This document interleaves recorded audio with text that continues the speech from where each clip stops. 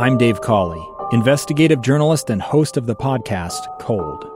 In October of 1985, a woman named Sheree Warren left work at a busy Salt Lake City office to meet her estranged husband at a downtown auto dealership. She never made it home. Sheree's car surfaced weeks later in Las Vegas. In the parking lot of a hotel casino. No one knows how it got there. Strange. It was strange. Both Sheree's estranged husband and her boyfriend raised suspicion for investigators. I kind of thought that he might have done something. But no arrests were ever made. In Cold Season 3, we dig into double lives, make new connections in the case, and examine the difficulty raised by reasonable doubt. We want answers just as much as anyone else. They have creeps like that now too, so nothing's changed. That's the new Cold Season 3, The Search for Sheree, now available anywhere you get your podcasts.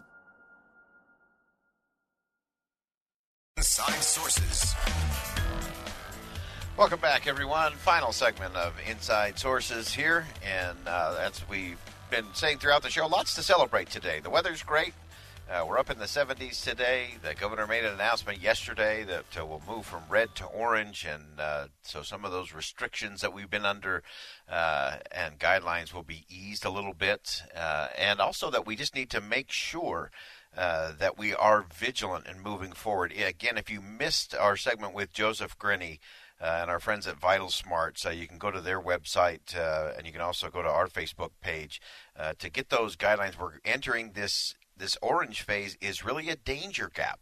And how we move forward is going to be dependent on what we do in terms of influencing behavior and changing our behavior.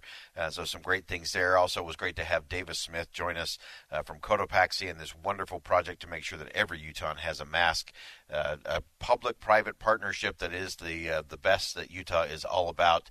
And we always want to hear what's going on in your part of the world as you're seeing these kinds of great things happen in your community. Always make sure you let us know on our Utah Community Credit Union KSL text line, 57500, only when it's safe, 57500. Weigh in. Let us know what's happening, what you're seeing, what's happening, all kinds of great efforts going on around the state of Utah, which is why we are this great window in, window out, where the nation can look in and see what a laboratory of democracy looks like, can see what happens, as Davis was mentioning, when capitalism is channeled for good. And I love that he mentioned that we can do better as a capitalist society, that we can do better in terms of making sure we're helping and serving and having that civil society where the economy is going great, but we have strong institutions of civil society where not just faith and family and community, but where our businesses give back and are active in that as well. And that leads me to our final segment today, some final thoughts. And that is, as I was thinking this morning, was going back through, it has always been a fascination to me that Thomas Jefferson, the genius of Jefferson, that he inserted in the Declaration of Independence this wonderful line that we hold these truths to be self-evident, that all men are created equal, that they are endowed by their Creator with certain unalienable rights, that among these are life, liberty, and the pursuit of happiness. And so often we think, the Declaration of Independence was really a list of grievances of all the things that were going wrong with his big, distant federal government that was headquartered in London. And it always amazed me that he inserted that in there. But I think often what happens is we use that phrase, the pursuit of happiness, usually when we're about to justify our own selfishness or our narcissism or our self-indulgent behavior. And yet that's not what it's really all about. Few of us really recognize the true meaning and intent of that pursuit of happiness phrase. Jefferson very carefully and very purposefully placed that into the heart and soul of the Declaration of Independence. Why? Well, because Jefferson had learned from great thinkers and great leaders, from Aristotle and Cicero and John Locke, that the pursuit of happiness was not a casual phrase, nor was it a simple right. All of these folks viewed this pursuit of happiness as the highest calling that women or men could seek. Happiness is the aim of life, is how Jefferson said it. And then he said this, but virtue is the foundation of happiness. Think about that for a minute. So to Jefferson, the meaning of the pursuit of happiness phrase went so much deeper than just some fleeting emotional feeling or some personal pleasure. Really interesting, if you need a book to read, Dr. Darren McMahon, in his book, Happiness, A History, he strung this all together. He tied together the way Jefferson and other early Americans approached and pursued happiness.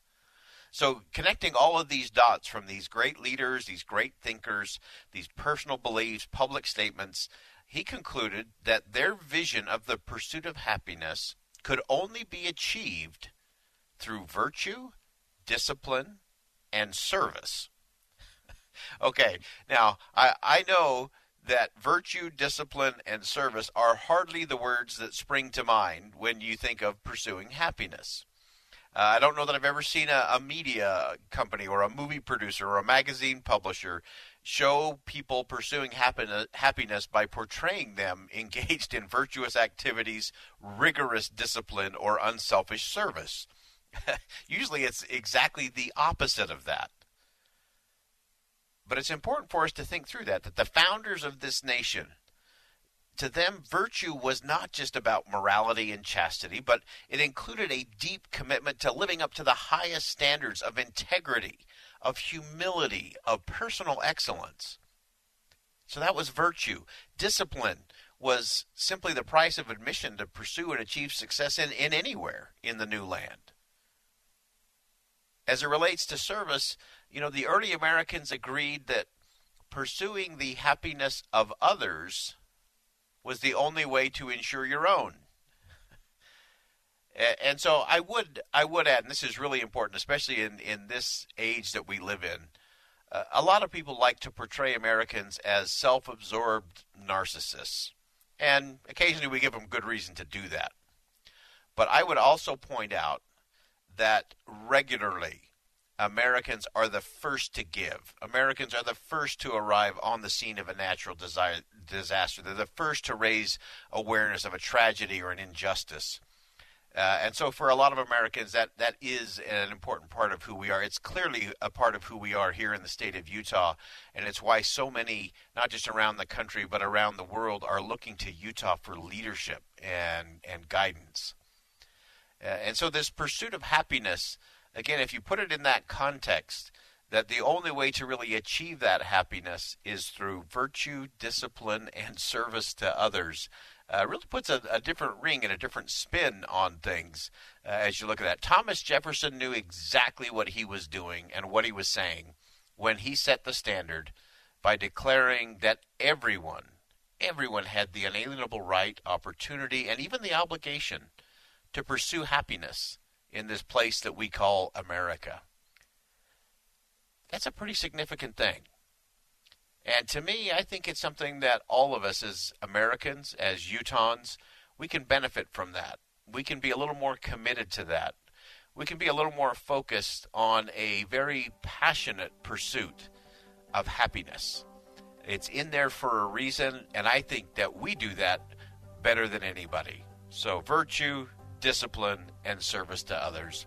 Thanks for being with us today. I am Boyd Matheson, opinion editor at the Deseret News. Great to be with you here on KSL News Radio. And as always, as you go out into the world today, make sure you see something that inspires, say something that uplifts, and do something that makes a difference. 2 years ago, Americans watched in horror as a crisis unfolded at the Kabul airport.